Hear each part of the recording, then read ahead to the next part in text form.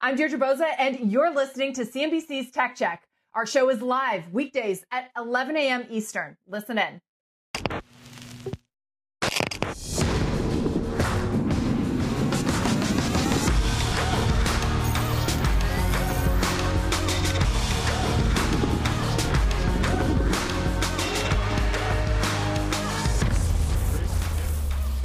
Good Friday morning. Welcome to Tech Check. I'm Carl Quintanilla with John Ford and Deirdre Bosa. Coming up this hour, what Uber isn't. Global ride-sharing giant Didi just filed for an IPO, and it is revealing a lot about the business models for both Uber and Lyft. Then an argument that stocks like Zoom and DocuSign deserve their premium multiples, but some other names in the software space still have something to prove. And Elon Musk unveiling the new Tesla sports car. We're going to dive into the Tesla narrative, and we've got a story on Musk's tax strategy, John. Yeah, and tech this morning broadly higher to end the week. S&P adding to record levels earlier, though it's a little bit flat right now. And the NASDAQ has been in the green. We're seeing some big calls on Zoom, Amazon, Dell, and more that we'll bring to you. Dee? We'll get to all those. But first, guys, a new IPO, Didi, the Chinese ride-hailing giant, is heading to the American market. The company is Uber's biggest competitor on the global stage, famously defeating their efforts in China and forcing their U.S. rival to sell the company its business there in exchange for shares in Didi. It also remains a heated rival in LATAM. Meanwhile, Uber has scaled back its ambitions beyond ride-sharing. Didi's platform, though, still spans logistics, robotaxis, autonomous EV development, even financial services, certainly making it more of a super app. So a big part of how Didi got here, though, has been its home court advantage in China. But, guys, that may also be one of the biggest risks going forward. We know that Chinese regulators are knocking down monopolistic practices. It has targeted Didi with a fine. And, guys, I also want to raise some questions raised by the F1 that we got yesterday.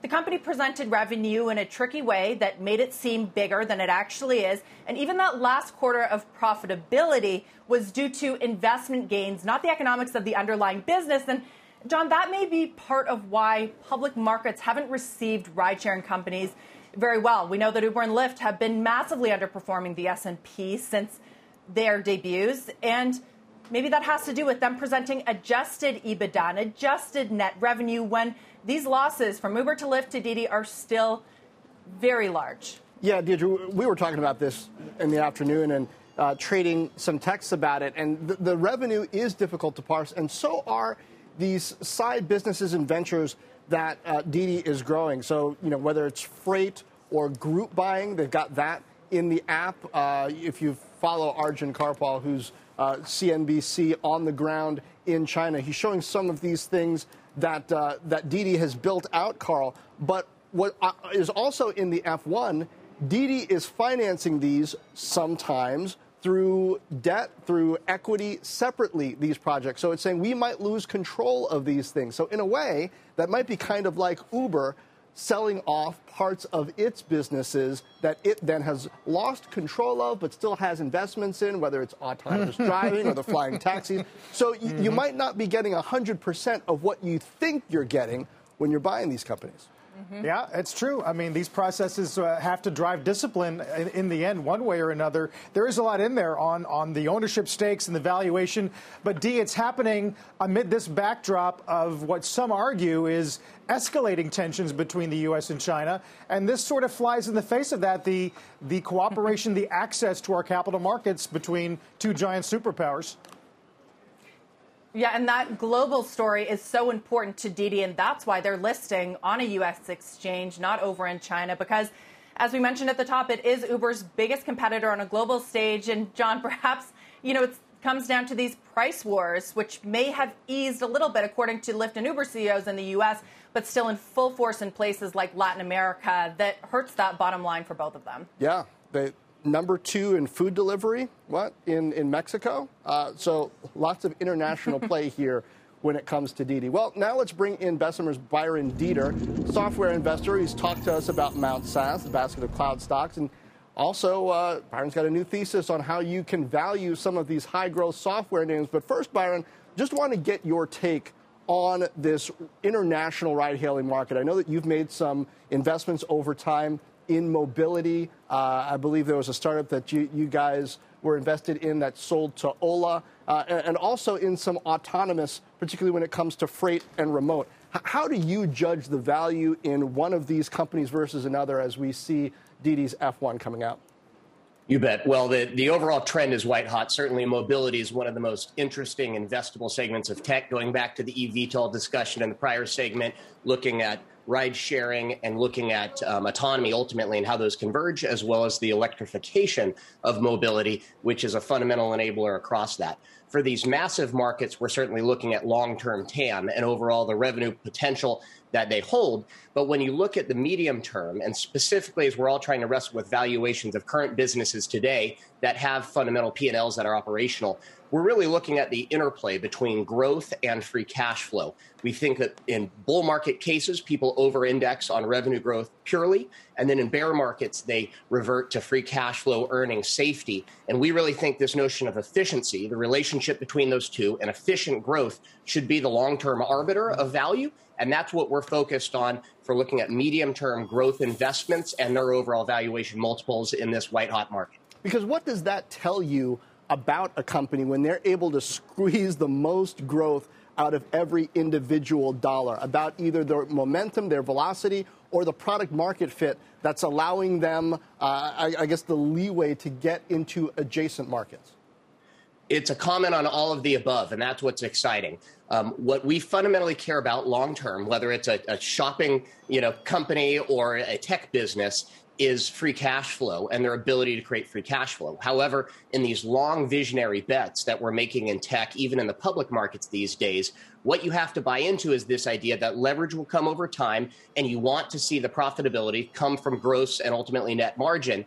And that's really the bet, trying to pull apart, particularly with these COVID markets, who have been net COVID beneficiaries and those headwinds that will, and the tailwinds that will continue, and then the businesses that have faced headwinds, which are going to pull back, and where will we see some resurgence? And so from our standpoint, if you look at businesses like a Square, a Shopify, Zoom, these businesses have grown at 100 to 200% year over year, some of them coming off of good comps, of course, with COVID, in a profitable way while generating free cash flow.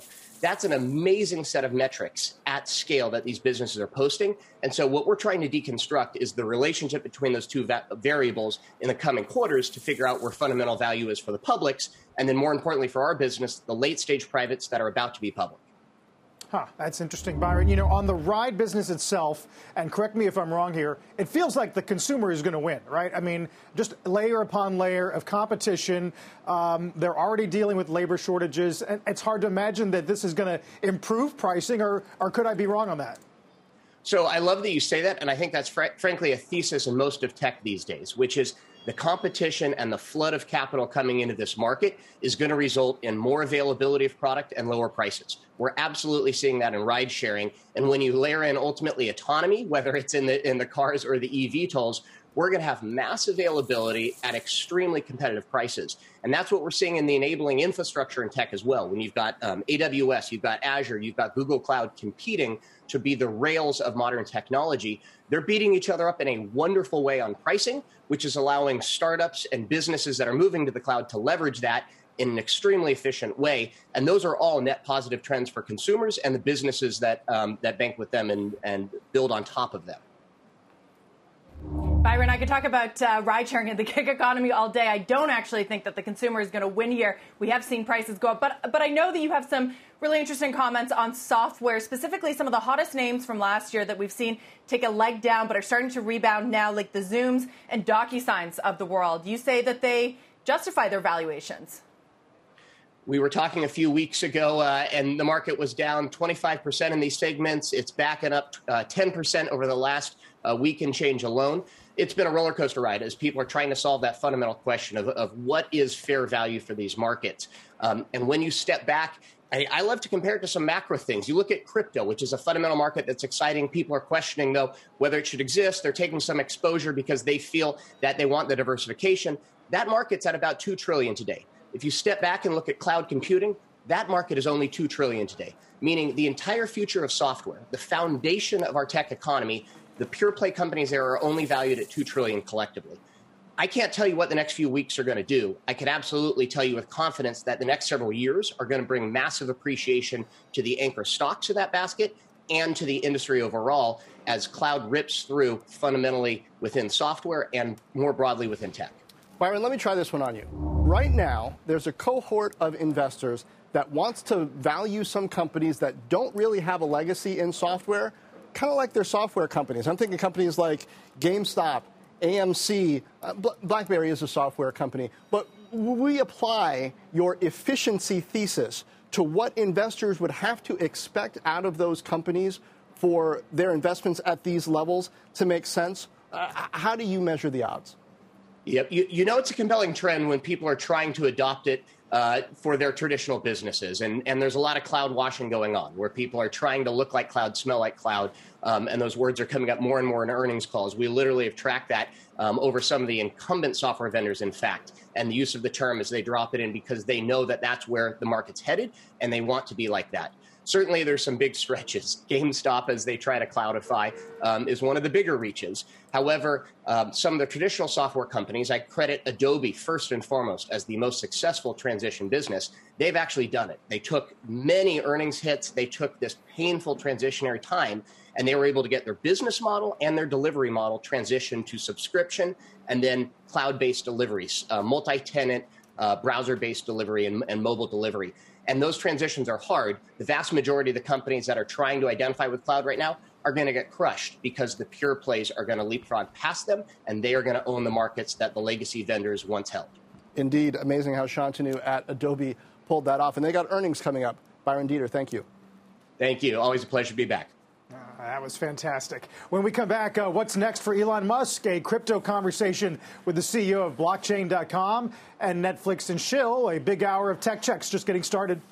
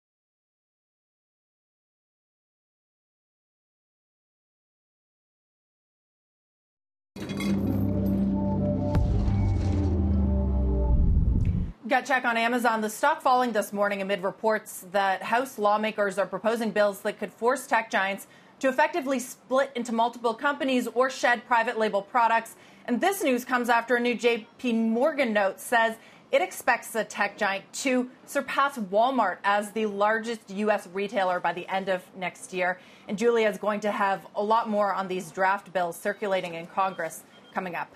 John? Carl? Yeah, we look forward to hearing more about those bills in the coming week. In the meantime, Tesla is debuting its premium Model S Plaid last night at Tesla headquarters in Fremont, California, with Elon Musk touting the car as the fastest production car ever made. They've already begun deliveries. This is what Musk had to say. We got to show that an electric car is the best car, hands down. So it's got to be clear. It's like, man, this is sustainable energy cars. It can be the fastest cars, can be the safest cars, can be the most kick-ass cars in every way. And that's why we did the Plaid. With us now to discuss, the author of Ludicrous, the unvarnished story of Tesla Motors, Ed Niedermeyer, who also hosts the Autonocast podcast. Ed, welcome. Great to have you. Yeah, thanks for having me. It feels like your general point is that we've got, the S and the X, law of large numbers. The Roadster, who knows? China is a difficult environment. They've got competition coming online. We needed some fireworks. Is this gonna cut it? Yeah, look, I mean, I think Elon Musk played the hits, right? And Tesla played the hits last night. And they doubled down on the things that have traditionally, built the brand and what they built the brand on. The question is, was anybody not buying a Tesla because it didn't accelerate fast enough? When you talk to actual users, the ludicrous mode is already like physically uncomfortable. I really don't see, other than getting those sort of committed fans to buy another one. Like I don't know what this this update does. Yeah, I wonder if you think, does this mark a pivot in Tesla's narrative from, for example, low margin, volume, affordable, to more premier performance? Right. See, that's the question. Tesla kind of has gone back and forth. They sort of established themselves at the high end of the market, but they always had that sort of messianic vision of getting to, affordable prices, and the expensive premium car you're buying today is going to help, less well-off folks afford an EV in the future. And I think we've seen with the Model 3 and the Model Y, that has definitely not happened to the extent that it was hyped. I mean, there was talk of, 1 million units a year by a couple of years ago. And so now it seems with the Plaid, they've got a halo vehicle again, that's sort of suggesting that they're committing back to the premium model. But I think that it's not really certain. And I think as competition comes into the market, they have to be a lot more clear about, what kind of a car company are you?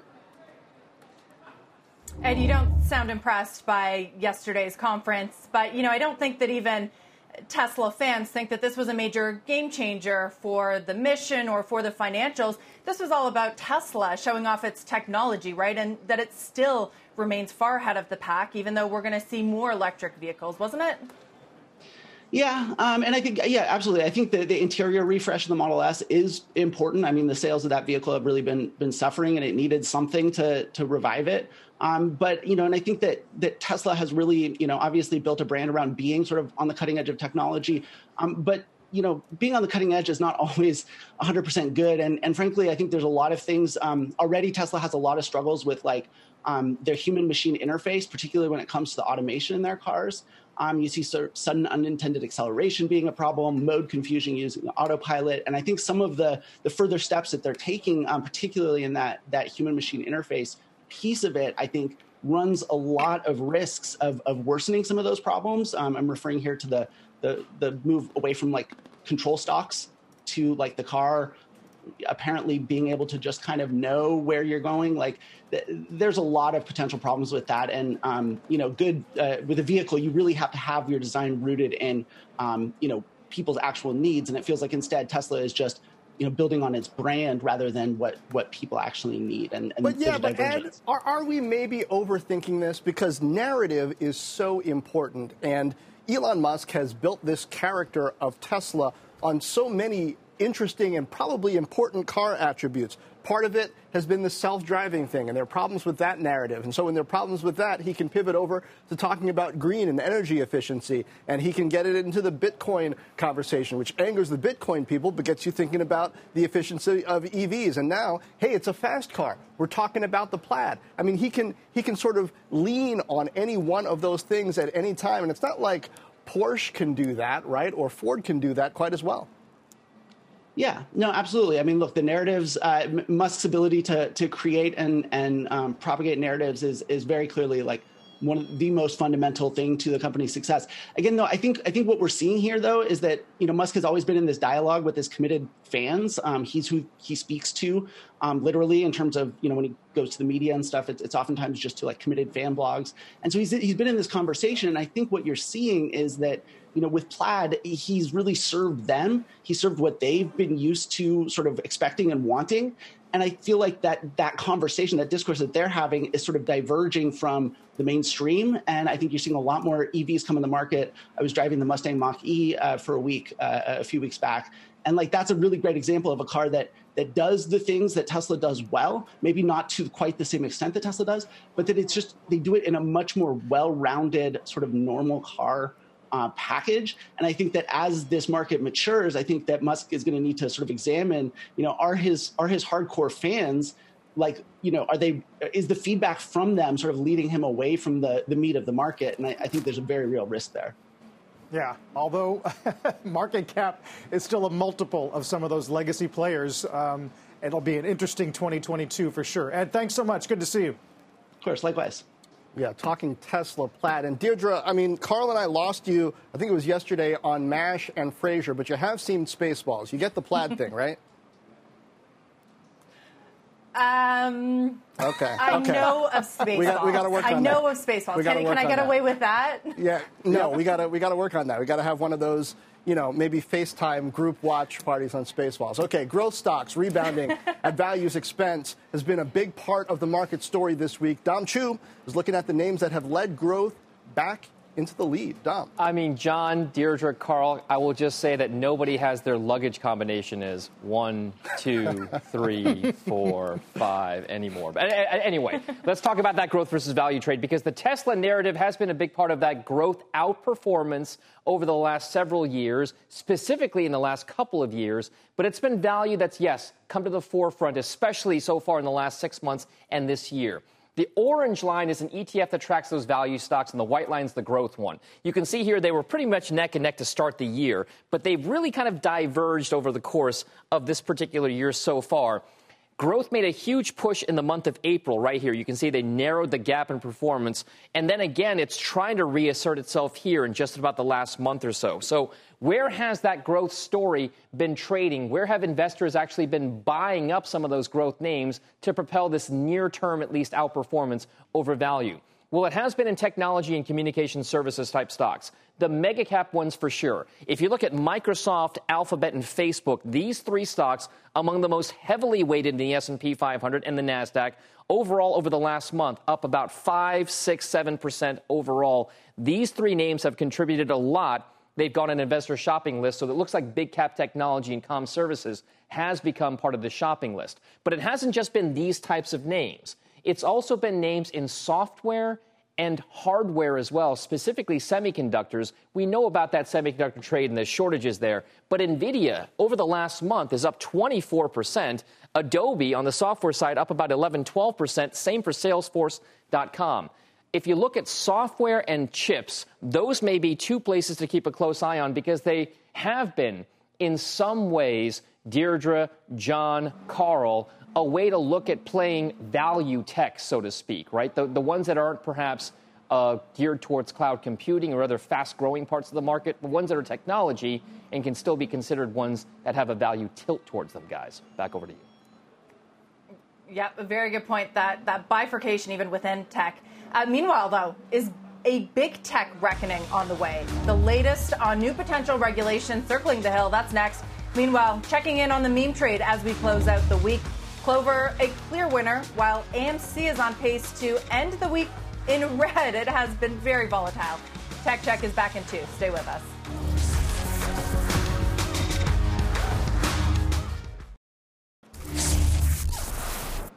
Resetting at the bottom of the hour. Welcome back to Tech Check. I'm Carl Quintanilla with John Ford, Deirdre Bosa, and Julia Boorstin. Julia's got a look at potential regulation on the way for big tech. We're paying a lot of attention to that. But first, a news update with Christina Partsinevelos. Hey, Christina. Hi, Carl. So here's what's happening at this hour. The FDA reportedly telling Johnson & Johnson to throw out 60 million doses of COVID vaccines. They were made at the Trouble Emergent plant in Baltimore, and 10 million doses are being approved for distribution. Multiple reports say full clearance for the plant is still being considered following manufacturing issues there. Royal Caribbean says 2 guests on one of its ships have tested positive for COVID-19. The infections were found on the Celebrity Millennium, the first cruise ship to sail out of North America since the start of the pandemic. Both passengers are asymptomatic and in isolation. Philip Morris shares nearly hitting a new 52-week high, the company announcing share buyback programs worth up to $7 billion. Philip Morris' stock is up about 18% this year. And a key measure of U.S. freight volume is showing the U.S. recovery is continuing to accelerate. The Cass Freight Index for shipments hit its second highest level in May. The rise was helped by a rise in vehicle shipments and a likely increase in inventories restocking. Carl, back to you. I'll take it. John. Thank you. Thanks. Thanks, Christina. Now, a battle against big tech platforms brewing on Capitol Hill. Julia Boorstin's got a breakdown of the bills behind that effort. Julia, all from Democrats?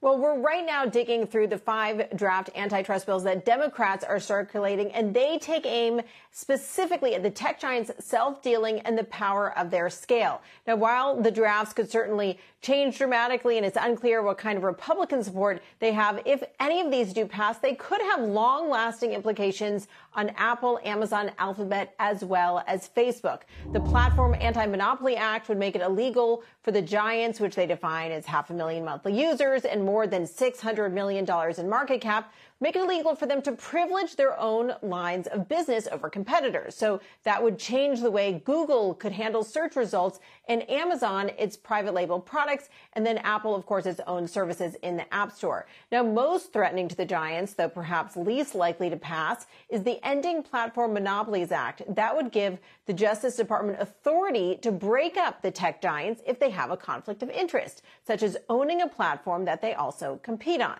The Platform Competition and Opportunity Act would make it much harder for the tech giants to acquire competitors. They'd have to prove that the acquisition target does not compete with them at all. And yet another act would force companies like Facebook to enable users to easily move their data to a rival service. And the bill that's most likely to pass would raise fees on mergers to better fund the FTC and DOJ and bolster their antitrust enforcement.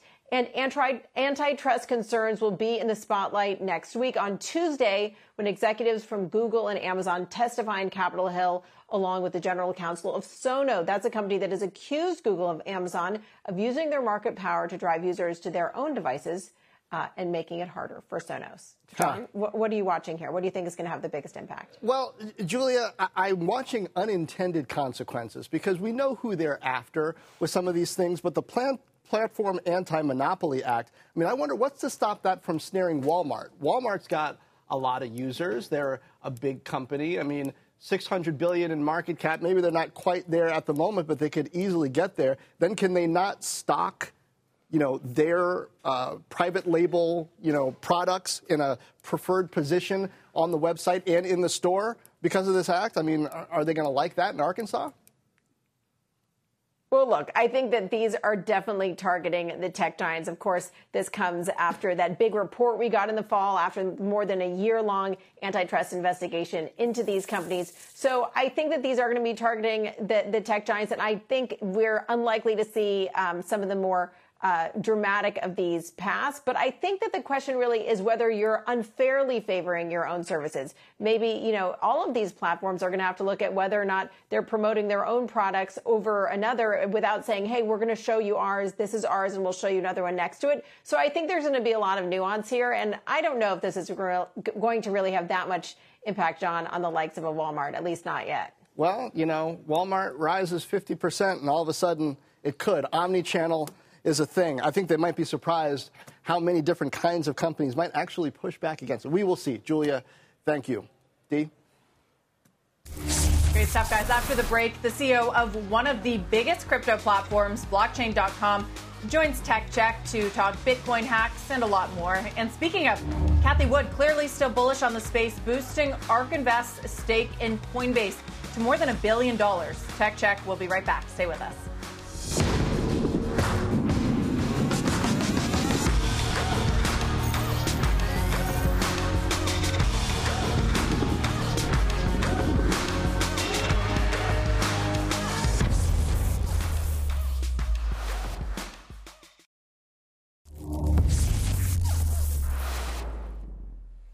Move over, hot girl summer. It is hot IPO summer, this year at least. The Journal highlighting the slate that we are expecting, which should raise upwards of $40 billion in June, July, and August. Big names like Didi, which we've talked about, and Robinhood on their way to go public soon. That's not including all of the SPACs, which could be announced. And guys, the summer is usually a slower time for IPOs, but these are two massive names that we could see come to market, and perhaps some of that SPAC slowdown, that we have seen over the recent weeks and months has something to do with it.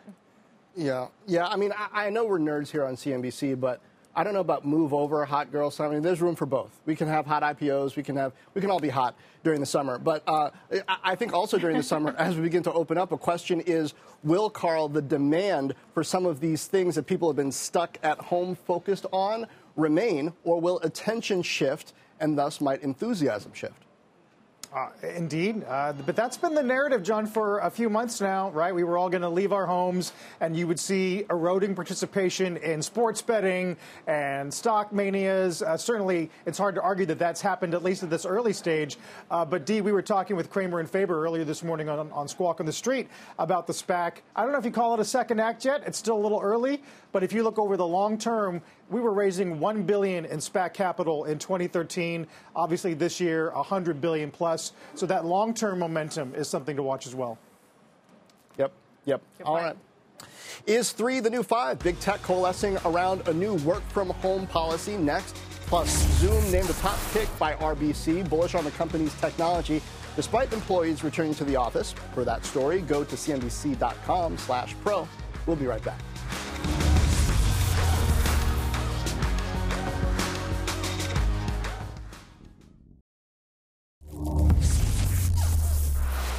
Amazon is relaxing its return to work policies. The company will allow corporate employees to work remotely up to 2 days per week. The move follows Facebook's decision to ease its own plans. Employees who don't have permission to work remotely permanently will be expected to come into the office at least 50% of the time. Mark Zuckerberg is planning to take full advantage of that. In an internal memo, he told employees he plans to spend as much as half of next year working remotely, saying it has, quote, given me more space for long-term thinking and helped me spend more time with my family, which has made me happier and more productive at work. Also more time for his hobbies. Dee, we looked at the spear throwing the other day, but there seems to be a kind of a disconnect, Dee, between West Coast tech-oriented companies, Salesforce, Amazon, Facebook, and more East Coast-oriented, certainly financials, where the message is clearly, we want you back. Yeah, famously, right, Jamie Dimon saying that he is sick of Zoom and he wants his people back. I mean, what we're hearing from a lot of the tech CEOs is that you have to be flexible, and if you aren't, you're going to lose out on talent. Remember, after Jamie Dimon said that, John, Stripe came out and said, okay, come over to us. We'll provide you some flexibility. But, you know, it'll be interesting to see how this plays out. It's a grand experiment. Do employers really want to give employees this flexibility?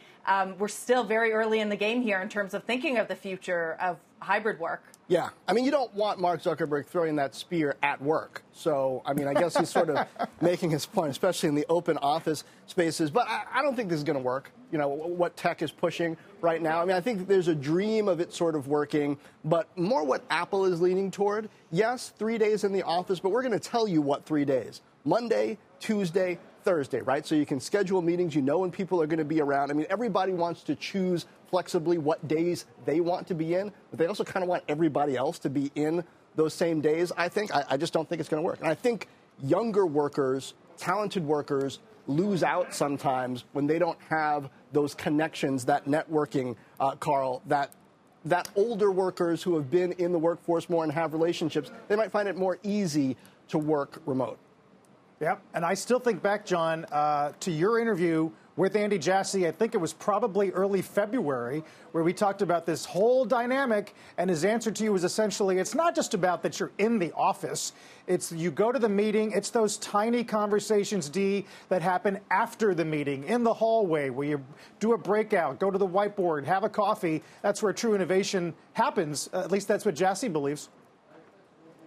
Yeah, and so no surprise, companies want it both ways, right? Some spontaneity a few days a week and giving their employees flexibility. John, I'm with you, though. I'm not sure how this is going to play out. And, you know, what we're seeing is every manager has to sort of decide for themselves. So that gets a little messy, too. Yeah. I mean, hey, I'm at the office. All right. Check out Chewy. Ryan Cohen's old company shares moving after the company beat on the top and bottom lines. Moving down, though, down more than 5.5%. They warned of labor shortages and supply chain issues. Tech Check's back in 2.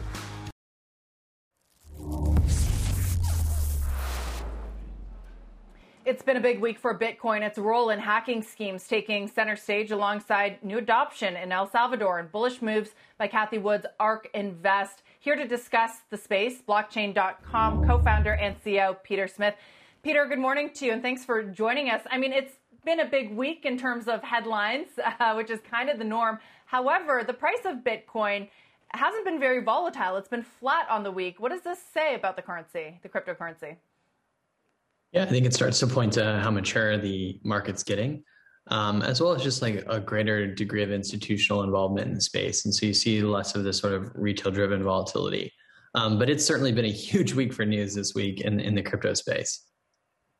Peter, what are you seeing that perhaps has changed over the past few months in trading behavior? We were seeing Bitcoin trade reacting a lot to Elon Musk. This week, I think we saw it reacting to El Salvador. It went up, and then it kind of settled back down again. There's a lot of talk about holding on for dear life, and a segment of people doing that. But there is a huge group of people and institutions certainly not doing that, right? Yeah, sure. There's lots of people that are trading the volatility, but there's also a lot of demand as a long-term investment. And we see that increasingly from institutions. You know, whenever you've seen the market retrace significantly, you see this sort of huge level of buy support for the market. And so I think there's an awareness that the market's gone up very quickly over the last 12 months. And so you'll see some like profit taking towards the top of those momentum swings. But you also see a huge amount of institutional buy side, you know, when you get towards the like 30s in the market. You know, I think another sort of example of the institutional demand in Bitcoin was the massively oversubscribed bond deal that MicroStrategy did earlier this week.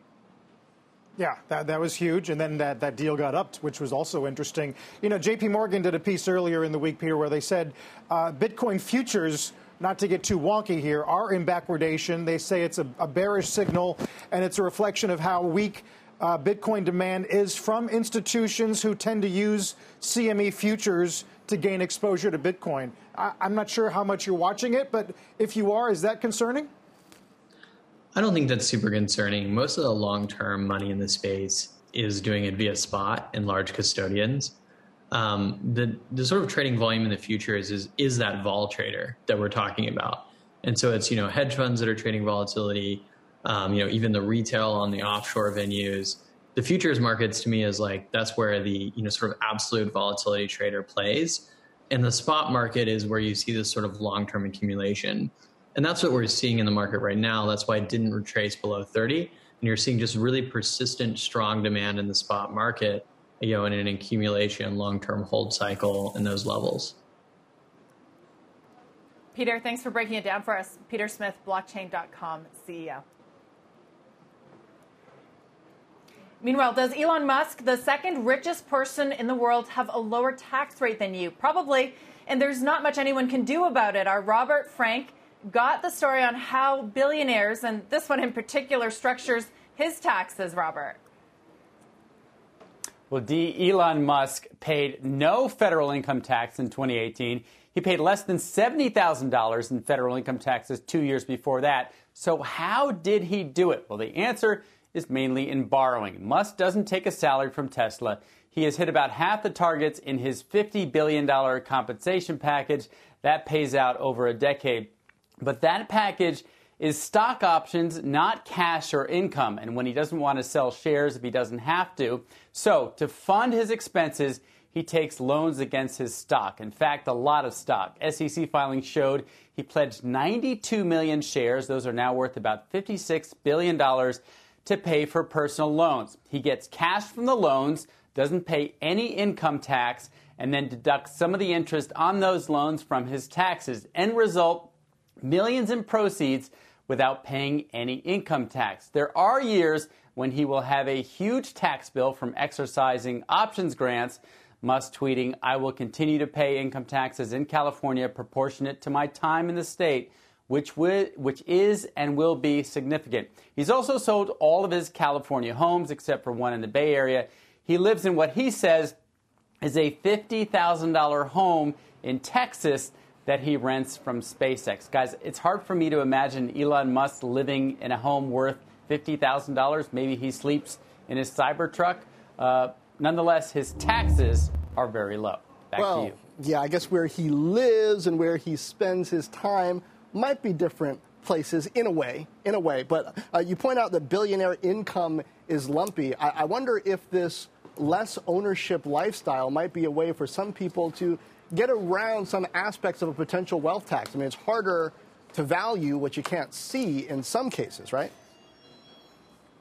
Well, in his case, his asset really is the stock. And so for most of us, our asset is our house. So it wouldn't make sense to sell your house because then you lose the ability to borrow against it. In his case, he has pledged, again, 92 million shares. It is a huge amount to fund the taxes and the amount of money he needs to spend to exercise those options. At some point, he'll cash out, then pay a capital gain tax. So he is paying taxes along the way. These 3 years may have been kind of outliers. But, yeah, as long as you have an asset you can borrow against, that is basically income tax-free income, and you get to deduct the interest payments. So it's great for billionaires who own a lot of stock.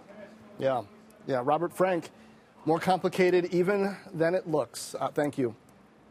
A former Theranos CEO, Elizabeth Holmes, is expected back in court next week. And with her trial set to take place in August, Holmes-themed swag is popping up all over the internet. CNBC producer Yasmin Khorram takes a look at some of that unexpected merch. For a cool $22, you can get a Theranos mug on Etsy. More adventurous? Grab a t-shirt that says Elizabeth Holmes is my #girlboss. If you're the ultimate fan, what's billed as an authentic Theranos lab coat, just like the one that Holmes used to wear, is for sale on Poshmark for $17,000. So the verdict from buyers? Comfy shirt to gaslight and gatekeep in. Can't wait to wear it to my next therapy appointment. Shipping was speedy, just like a good genetic test. It's like Suicide Squad in real life. All right. For the entire piece, pull out your phone, scan this QR code, which will take you to our website, cnbc.com/techcheck, where there's much more content to explore. Dee. Now we've seen everything, John. Elizabeth Holmes merchandise. Even she's got a fan club. Meanwhile, Morgan Stanley names Dell a top pick, saying hardware names have potential into the rest of the year. Dell down about 0.9%. Plus, you streamed it. Now you can buy it. We've got the details on Netflix's next idea. Tech Check is back after one more quick break.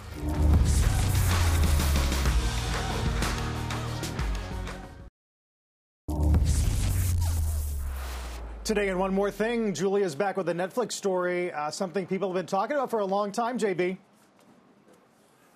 That's right, Carl. Netflix is getting into the merch game. It's teaming up with Shopify to launch their own online store. Now, the effort is the company's first direct-to-consumer foray after previously teaming up with retail giants such as Amazon and Walmart to sell licensed products based on their properties. Now, the first drop is merchandise based on anime series Yasuke and Eden, including a streetwear line from Hypeland and a $135 clock from designer Natalie Nugent. Now, Netflix is also planning to release products based on Lupin later this month, as well as Stranger Things and Money Heist. John, this seems so smart to me. Take advantage of the big, devoted fan base. They're kind of taking a page from Disney here. They've established the franchises. Might as well figure out other ways to make money from them. Yeah, and Shopify.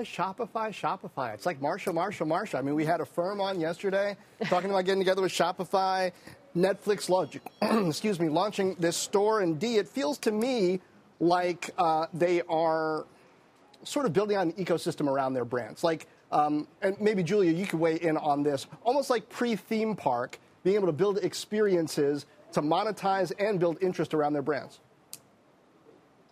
Yes, look, I think every time you have someone wearing a T-shirt with a logo on it or a name of a show on it, that's just going to do more to promote the product. So I think it becomes this virtuous cycle. You get the big fans to buy the products. That generates revenue, but also promotes the shows. So a win-win all around if it works out. It also, guys, brings to mind that collectibles business. We were just talking about this yesterday with GameStop and how its revenues from the last quarter in that collectibles segment was up more than 90%. So it makes sense that Netflix is sort of already getting into that. They know that they have some hits. And, you know, direct to consumer, Carl, that is what gets investors excited these days. Yeah, JB, I mean, we only have a few seconds left, but I'm curious your thoughts, because for a long time we thought, oh, can Disney ever match Netflix's technology? And now the question is going to be, can Netflix replicate what Disney does in that whole flywheel of consumer products, in their case, theme parks and content itself?